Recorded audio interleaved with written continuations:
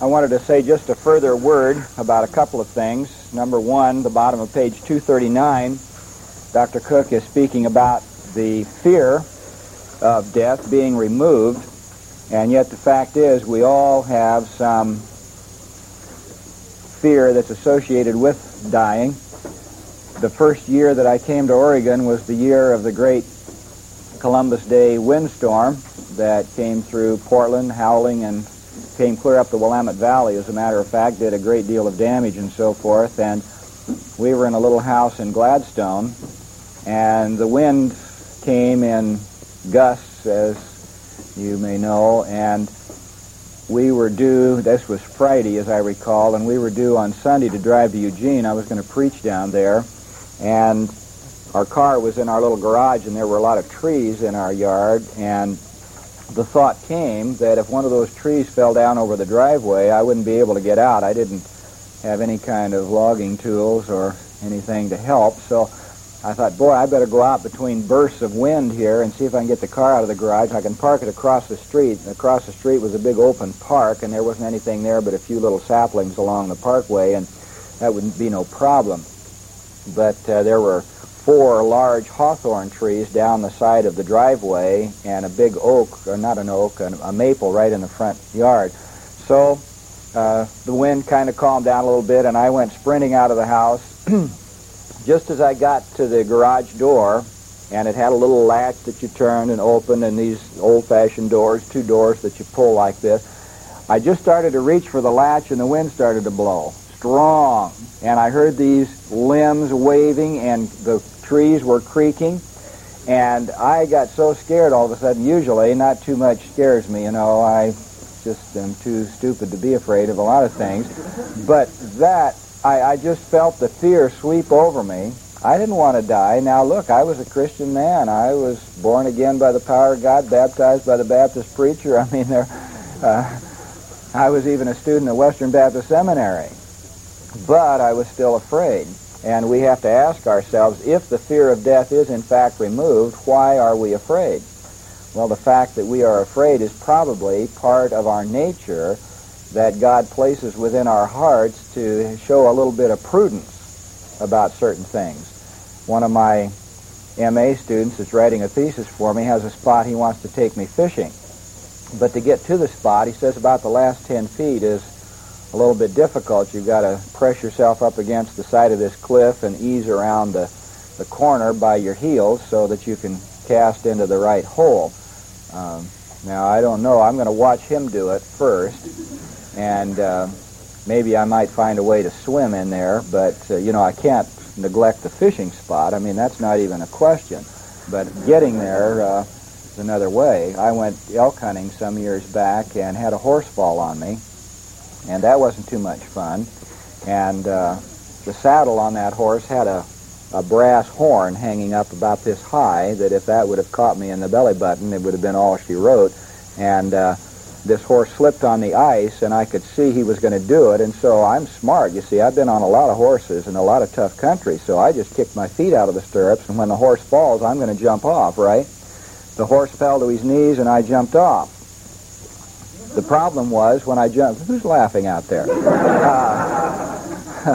The problem was when I jumped off, the horse got his feet again, and I slipped under him, and off I went off the side of this trail, which was only about this wide, and I was down about 10 feet below him in shale rock, and I could not get my feet under me. I was struggling. It was pitch black. This horse was a paint horse. I could see the white of him up there, and I'm struggling to get away because I feel like he's going to fall, and if he does, I'm thinking about that big saddle horn, and I'm trying to get away, and about that time the horse lost his footing and rolled, and in the providence of God, I was right by a big log that stood about 3 feet high, and that protected him from coming any further. Well, as I'll get it straight in a minute, as he rolled then, I was right by his neck, and I thought, oh, well, everything is fine here, and just at that moment he rolled over one more time, and now his feet, he's struggling with all 4 feet, and, you know, well, they weren't that big, but they seemed that big. his feet are like this. Now I'm not so worried about getting killed as I am about getting broken bones, and we're still about 4 miles from town, pitch black, and I've got to get there, right? So now I'm struggling in the other direction, trying to get uphill away from him, and about that time he rolled over one more time. This time he's rolling on my pet rifle, and he's grinding my sight into the dirt, and so now I'm trying to get right back down to him to pull my rifle out. You talk about a double-minded man, unstable in all his ways. I really went through it. But I was afraid when that happened. I slid underneath him, and that horse started to fall. Well, God puts it in us to make us more prudent. I haven't been elk hunting in that spot since. And if I do, I'm going to take my own horse. He doesn't fall. But we need to remember that there is a fear, and that I don't believe it's an unchristian fear that we have. But we need to differentiate between terror and fear. The natural reticence to go through an experience we've never been through before is not a non-Christian response. But the terror of death, where the unbeliever dies recognizing that there is nothing for him but to face God, whom he may have scoffed at or otherwise disbelieved, and to face the results of a misspent life, that's another story entirely. And so the terror of death still is upon the unbeliever. The reticence or the caution or fear of death is still upon all men, including believers. Now we remember that there, in terms of remedy for death, there are several things that are offered. For physical death, remedy is resurrection. The last enemy which shall be destroyed is death. 1 Corinthians 15 speaks of that and suggests that the Lord Jesus Christ in his resurrection overcame death, and in our resurrection we shall overcome death. This is an experience that we will go through once, physical death, never again to be repeated. Like physical birth. Nicodemus asked the question, how can a man enter his mother's womb and be born again? Can't happen. Physical birth happens only once. Of course, Jesus was talking about spiritual birth. And then for spiritual death, the key to that is eternal life. And remember, spiritual death is what? Separation from God. And you can be physically alive and spiritually dead. Or spiritually alive and physically dead. Or, as I trust you are, physically and spiritually alive. And then eternal death, there is no remedy for that, because that is spiritual death made permanent. Eternal death takes place when the unbeliever dies physically. He who is spiritually dead, separated from God, now becomes physically dead, separating his body and soul. Now there is no more opportunity. Eternal death.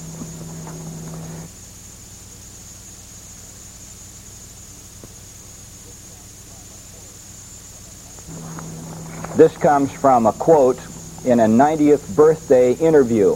Arthur Rubinstein, the great pianist, said, quote, I was once asked if I believed in life after death. I don't, but I'd certainly have a lovely surprise if it is true after all. Maybe. You see, so many people have an idea about eternal life. If it exists at all, it's the same for everyone. And after all, God knows what a good piano player I am. Won't he be nice to me? When Albert Einstein died, I was a sergeant in the Air Force, and a fellow that I used to play chess with all the time was a Jew, as Einstein was, and an agnostic, as Einstein was. And the subject of heaven came up often in our conversations, and eternal life, and the response of my chess-playing partner was, well, of course Einstein is in heaven. Look at all the good things he did for humanity. And to him, that's what counted. Something like the old idea of St. Peter sitting at the pearly gates with a scale in his hand, and you stand there on the trap door, and he weighs them up. And if the good things outweigh the bad things, he pushes the button that opens the gate. If the bad things outweigh the good things, he pushes the other button, away you go. But of course, in this day and age, the concept of hell, eternal punishment, has largely vanished from society. There's an article by the pastor of Countryside Evangelical Covenant Church that I have before me, in which he asked the question, what has become of eternity? And he suggests that in modern preaching and teaching, very little is done with respect to eternity, either heaven or hell. Now, if you're a youth worker or a Sunday school worker of some kind, have any opportunity to look at various Sunday school literatures, just take a look and see how many times there is a lesson on heaven or a lesson on hell. How to get along with your parents, how to do good in school and still be a Christian, so forth and so on, these kinds of things. But when you get down to the crucial doctrinal issues of eternity, not too much is done. And he brings out some interesting concepts. He says, we find church institutionalists stressing ecclesiastical structures, programs, budget. We find church social activists empowered in strategic places using the church as a change agent to create a heaven here on earth. We find church conservatives engrossed in pursuit of esoteric doctrines of health, wealth, and happiness, and presumed payoffs of the gospel. We find charismatics and Pentecostalists zealously pursuing immediate religious experience and instant spiritual gratification. What indeed has become of eternity? And Roman Catholics have faced this same issue. The liberation theologians of Central America, what are they concerned with? Social reform, no concept of heaven or hell. There's a quote by our late beloved President Roosevelt, that says something like this: if it were necessary, I would take a hold of the hand of the devil himself to defeat the Nazi armies. And people will get like that when they are desperate, if they have no concept of eternity and eternal consequences. If everything you're interested in is here, you have no concept of eternity, and believe me, your life is a shambles. Now, Christian people can get like that, so you don't need to sit and look so piously at me. It's very easy to have your life wrapped up in the current goals. I want to get through seminary. I want to get a big church. I want to be a success. I want my children to grow up. I want, and everything centered in now. And just think back through the preaching that you have heard in recent months. It's surprising to me how few times churches are really stirred up in terms of eternity. Dr. J. Vernon McGee has said more than once that if hell is not being preached, the gospel is not being preached. In other words, if the concept of eternal punishment is not a part of the package, how can there be eternal reward? I heard a psychologist say that on the radio yesterday. He's a pagan psychologist as far as I know. But he says, if everybody is rewarded, there is no reward. Interesting from a secularist, isn't it? Well, what about the immortality of the soul? I'd like to give you 4 philosophic evidences. These are not biblical. There's a lot of biblical evidence, but these are philosophic arguments that I find pretty strong in terms of eternity. First of all, the historical argument, or you might call it the anthropological argument. The doctrine of eternity is found in all nations, in all cultures, and at all times.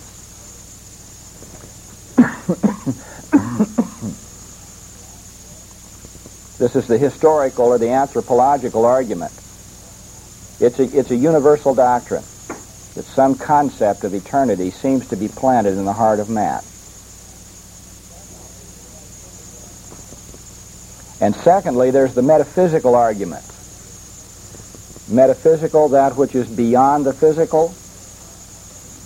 The immaterial nature of man is essentially indissoluble.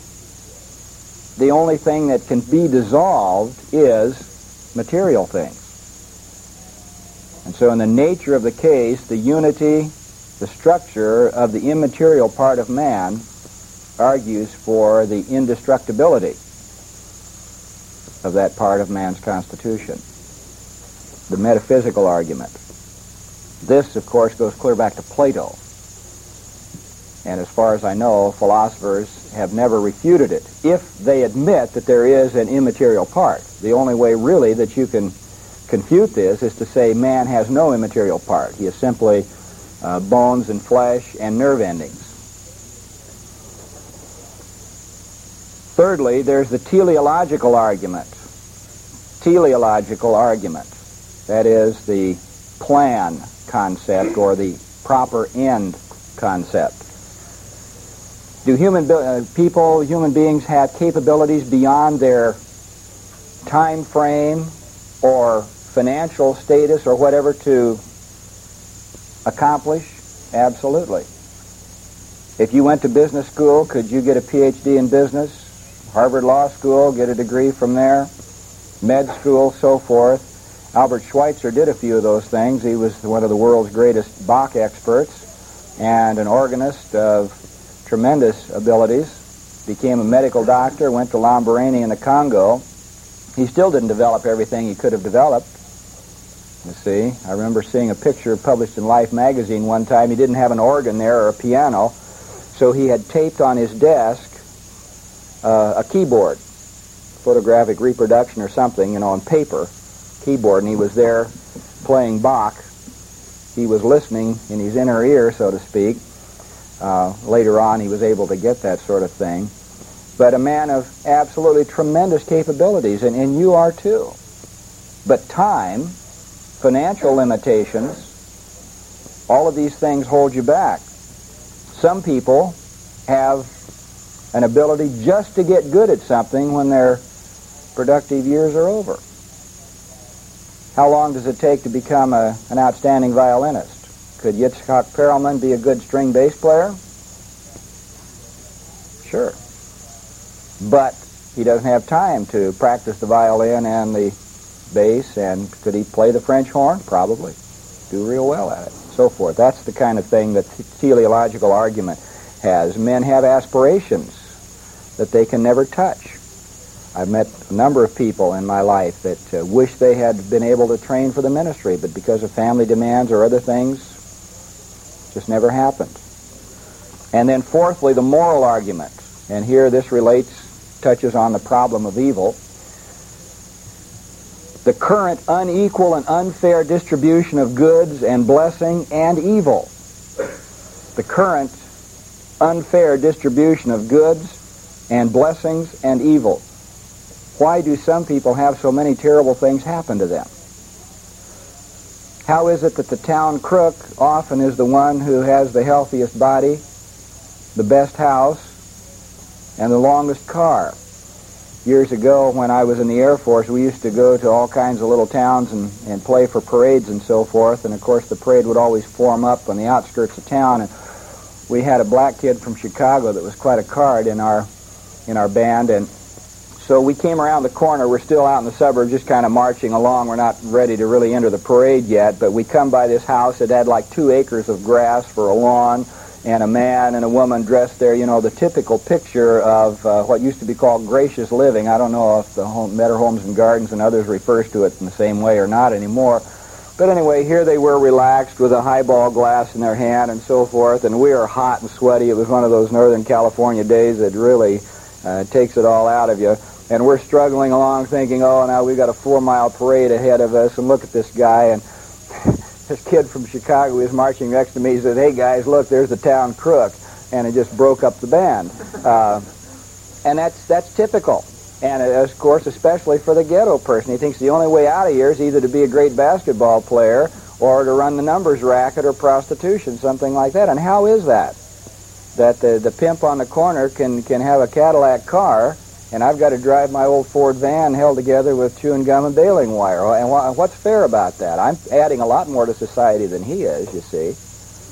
So the current unequal and unfair distribution of goods and evil and blessings, the wicked and the criminals, the shiftless may prosper and relax and enjoy life. The pious may suffer in poverty and disappointment.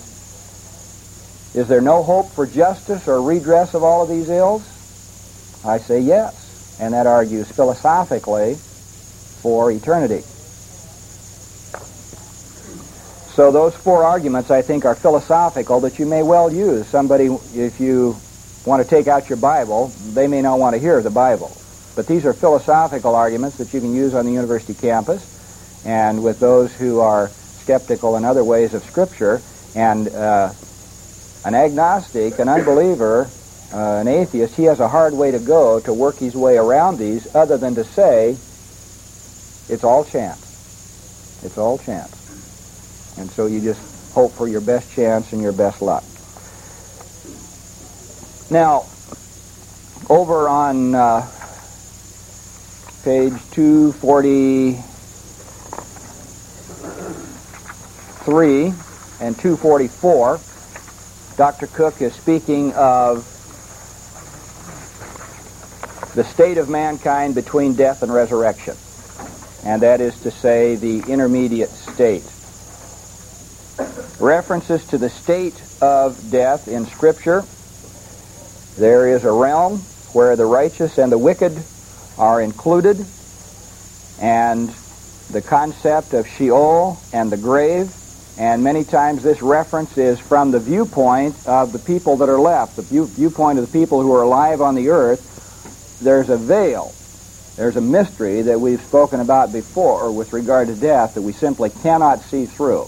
We have some revelation regarding that, but especially in the Old Testament, this was not very well revealed and not very well known. And, of course, there are certain false teachers, JWs and others, who come up with their concepts of, I've got a reproduction of a couple of chapters of a book here that the JWs have published. It was interesting. The first printing, 5 million copies.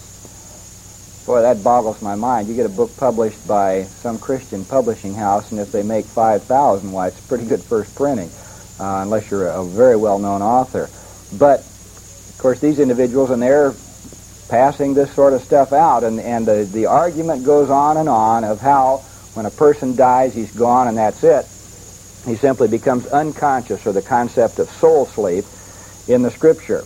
The idea, however, of the solution to the problem on page 244, Dr. Cook brings up regarding the concept that there is some distinction between the abode of the righteous and the abode of the unrighteous. One aspect is that there are two compartments in Sheol, some, that is Sheol Hades, divided into two parts, and some have argued regarding this that the wicked abode in the lowest part of Sheol, Deuteronomy 32:22. The righteous, however, were in Abraham's bosom, or in paradise, Luke 16:22 and 23:43. And then at the bottom of the third paragraph there, he refers to a couple of passages of Scripture, Ephesians 4:9, 1 Peter 3:18 and 19. Ephesians 4:9 speaks about the Lord Jesus Christ descending to the lower parts of the earth. Now that genitive phrase, of the earth, is probably to be understood as an appositional genitive. That is to say, the lower parts which are the earth. The context does not support three stages there. He ascended and he descended. He ascended to heaven, he descended to earth. Doesn't say anything about descent below the earth, although the Apostles' Creed indicates that, and a number of early church fathers have held that. And many commentators, with respect to 1 Peter 3:18, where it speaks about the Lord Jesus or someone preaching to the spirits which are in prison, who were held in prison at the time of Noah, so forth, that interesting passage. And I believe, as Dr. Cook has noted there, that probably the better position is to say that it refers only to those who were disobedient at the time of Noah, and doesn't refer to a so-called harrowing of hell, where the Lord Jesus Christ, after his death, went down into hell and there announced his victory over sin. Although many hold that, and you can kind of pay your money and take your choice there. I think exegetically it's easier to hold that it is not a harrowing of hell, but it is the Lord Jesus Christ, or perhaps Christ empowering Noah at the time of the flood when he preached to those disobedient persons. Now, I'd like to have you turn your Bibles to Luke 16. Really an interesting passage. Luke chapter 16, relating to this whole concept of the intermediate state. Verse 19 and following.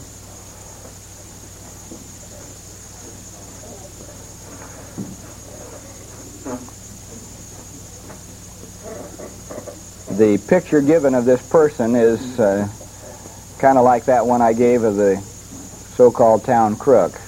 There was a rich man, and he had the right clothing and the right food, and I like the way the King James says it, and he fared sumptuously. He lived high on the hog, as we say down south. And there was a certain poor man whose name was Lazarus, and he ate the crumbs and the dogs licked his sores. People are forever telling me how good that is for a sore, but it never felt too good to me when a dog comes up and licks something. But at any rate, it depicts absolutely the direst kind of poverty. And they both die. Came to pass that the poor man died, and the angels took him into the bosom of Abraham. And the rich man died and was buried. Quite a contrast, huh? And the implication seems to be that the poor man, nobody cared about his body. The rich man, his body was cared for. It was buried. But the poor man was just left, but the angels took care of him. And when he was in hell being tormented, this rich man, he lifted up his eyes.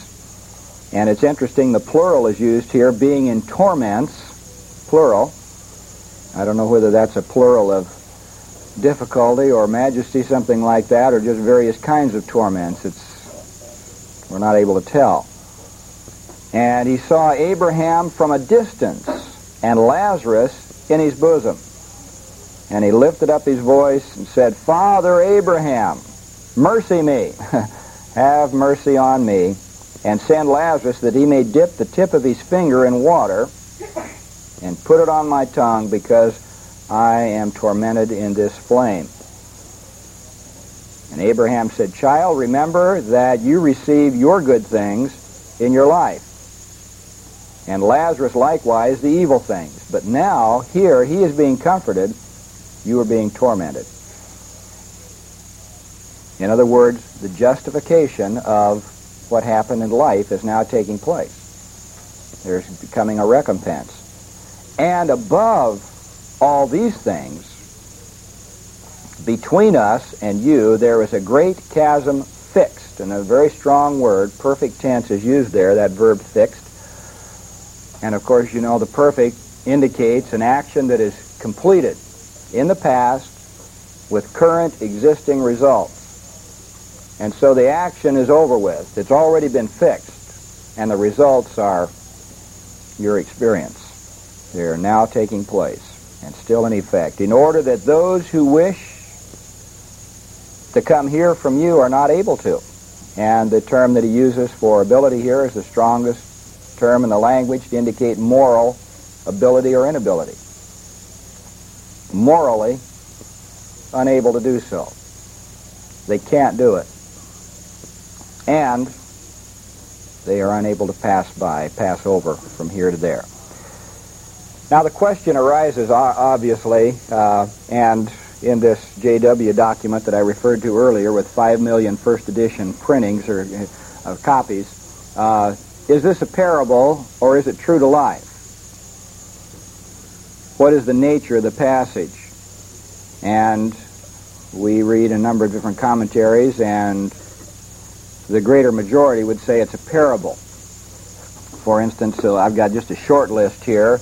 Geldenhuys in the NIC, Farrar in the Cambridge Greek Testament, Caird in his critical commentary, Arndt in his commentary, Alford, H.A.W. Meyer, and of course not all of these people are liberals and people who don't believe as we believe, etc., etc.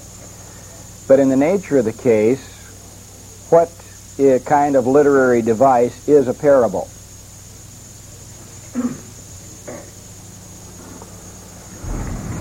An extended illustration. An extended illustration? Something taken from common experience. Common experience? Reflects fidelity to actuality. It shows something that's true. True to life.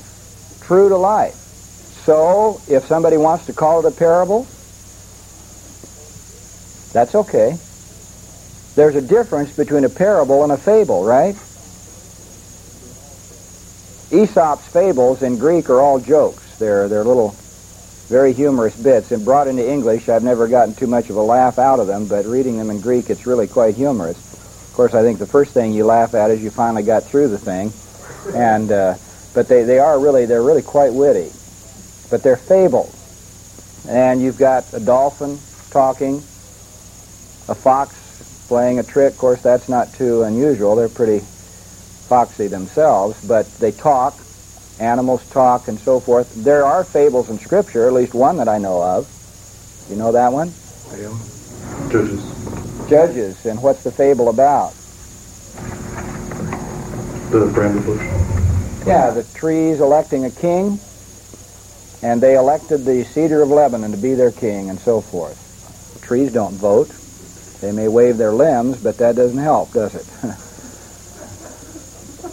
And so if someone wants to call this a fable, that's another story. And I think most of the people who emphasize the parabolic aspects of this do so, first of all, not understanding what the true nature of a parable is, that it is true to life. A sower went out to sow. Kingdom of heaven is like to a fisherman pulling good things and bad things out of his net and so forth. All true to life. They don't understand the nature of the literary device of fable. And secondly, they're obviously grinding an axe. And this document I told you about here said, how in the world could, I mean, it really got ridiculous. How in the world could Lazarus be expected to dip his finger in water and so forth and so on? Well, it's the perception of the rich man that's being perceived here. It's and being described. It's not anything else. And his perception was he's still back in life, right? He's still back in physical experience, thinking that this suffering will be alleviated by a little bit of water. Now, anybody who's ever been thirsty in his life has never been satisfied with the drop off someone's finger. At least you don't drink like I do, and you don't get thirsty like I do if that will resolve your problem. What it would probably do is just simply make you thirstier and ask him to go back for a gallon this time. In fact, there have been times when I've come into the house, hot, tired, sweaty, thirsty, say, honey, get me a glass of water. And if it's not filled right to the brim, I'll say, what are we, on a diet around here? And drink it up and go get, for some more. I want everything I can possibly hold down at that point. And if he's in suffering, thinking water will help, drip from the finger will not help. But I think the point is to show us the greatness of the suffering, that he thinks just that little bit of relief would be a help. But as Abraham says, no go, friend. It's impossible. Now, several things that need to be noted here. It is not, therefore, unliteral, even if you do want to call it a parable. And it's in a literary setting, which may very well be parabolic. And whatever you want to call it is fine with me. But it is true to life. It does depict actual events that may or may not happen. Whether Lazarus exactly went through this and there was actually a person named Lazarus and so forth, that's peripheral. The point is, both the one in hell and the one in heaven are conscious. They know what's going on. That's vital. And there is a distinction between where they are, the sufferer, and where he is, the one rejoicing and enjoying the good things. As the psychologist said, if everybody gets rewarded, there is no reward. And you might say, well, they're both getting a reward, but in different places. And then you notice what goes on here. The rich man says, well, if you can't help me, then send Lazarus back. I've got 5 brothers. Send him back to the house of my father, where I have 5 brothers, that they may be warned and not come to this place of torment. Now he's concerned about those who follow. And that may very well be another great source of judgment and punishment. To think about a father who has dissipated his life, has disregarded his children and his friends, and now suffering in hell and thinking, oh, if someone could just go back and tell them so they don't come here, and no way to do it. Terrific suffering. And I wonder also about Lazarus. I wonder how conscious he is of what's going on in this dialogue. I would say that if the rich man can see and understand that Lazarus is conscious and enjoying blessing, probably not unlikely that Lazarus could understand this as well. And I wonder about his attitude. At the right hand of God are pleasures forevermore, but I wonder if there is not some consciousness of failure to declare what we should declare when we have the responsibility to do so. Speculation, but I wonder. Yes, sir? I've always had problems with the implications that just because one man being poor, he achieved heaven, and the other man being rich, he went to hell. I know that parallels with Christ's statement that it's easier for a camel to get through an eye of a needle than for a rich man to go to heaven.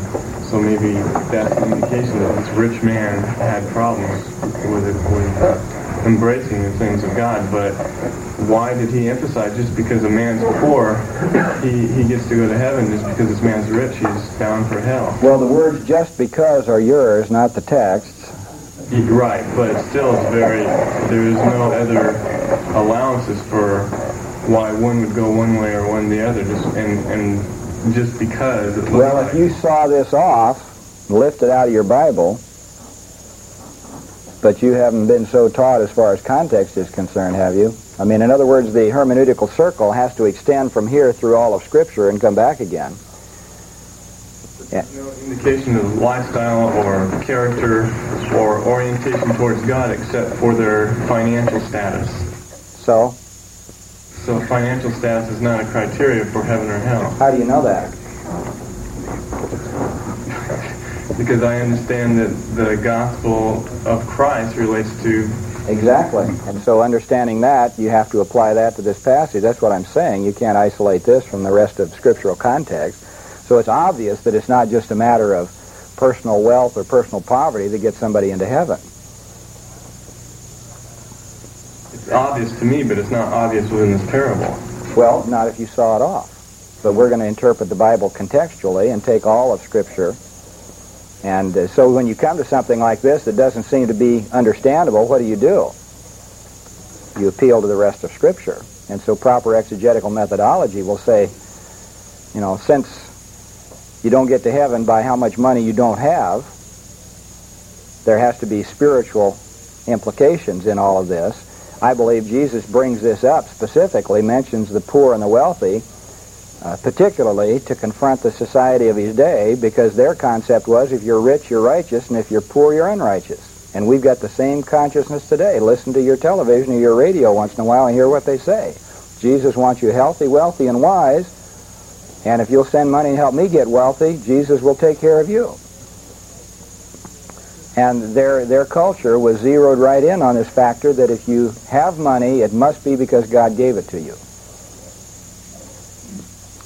Yes? There's an awful lot, I think, in the parable said about the selfishness and self-centeredness of the rich man, too. I'm sure his wealth maybe gave him the opportunity to expand on that, but I think if we do look at it contextually, it's the selfishness and self-centeredness. Well, the description in the first couple of verses. I mean, what did he do with his wealth? He spent it all on himself for his own personal pleasure. Now, that depicts a certain aspect of character, which is me first. And we got to watch out because that's the theme song of our day. I, me, my, mine, and everybody else can go hang. Yes, sir.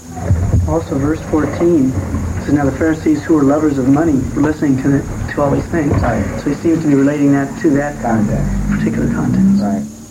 Yes, sir. For example, we're interpreting a parable is teaching one specific truth, and we don't draw conclusions from other truths from the parable, we have to examine the truth that it's trying to teach, isn't it? Don't we? Mm-hmm. As compared to other truths that we try to read into it.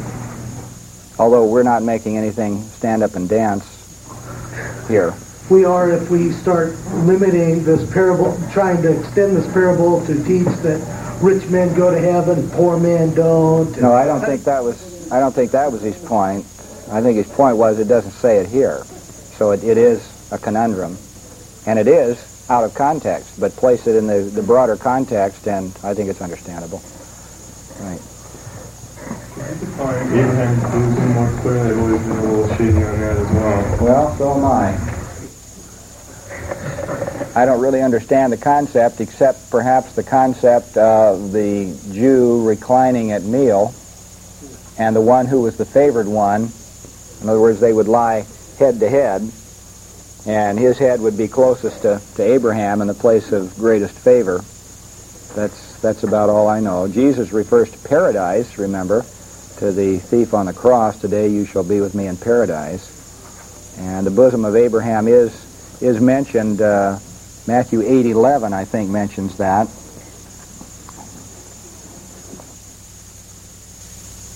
No, it just says with Abraham and Isaac and Jacob in the kingdom of heaven. It doesn't say the bosom of Abraham, but I would say that's the metaphor there of celebration, the meal celebration, and acceptance and the place of honor right next to the chief one in the position. That's the best I can do, and it's not very good, but we don't have a lot of revelation on it. Now notice then his concern for his 5 brothers. Go back, send Lazarus to warn my brothers. And the response of Abraham is terrific. And Abraham says, they have Moses and the prophets, let them hear them. And hear, of course, obviously hear means heed. They heard them every Shabbat when they went to synagogue. They didn't heed. Let them heed them. But he said, uki. Oh, wait a minute, not so. Powerful word here. And for him in his place, to be saying that to Abraham in his place, pretty presumptuous. Arguing. Uki, not yet, Father Abraham, but if one comes from the dead to them, they will repent. And then Abraham's response is, no, if they will not heed Moses, even if one returned from the grave, they wouldn't believe. And so, no second chance of any kind. He can't repent, he can't get across the line, he can't cross the chasm, and he can't influence his family left behind. And the power of the Word of God. If you think someone would believe if just you could say, Shazam, and turn a pine tree into a pile of chopsticks,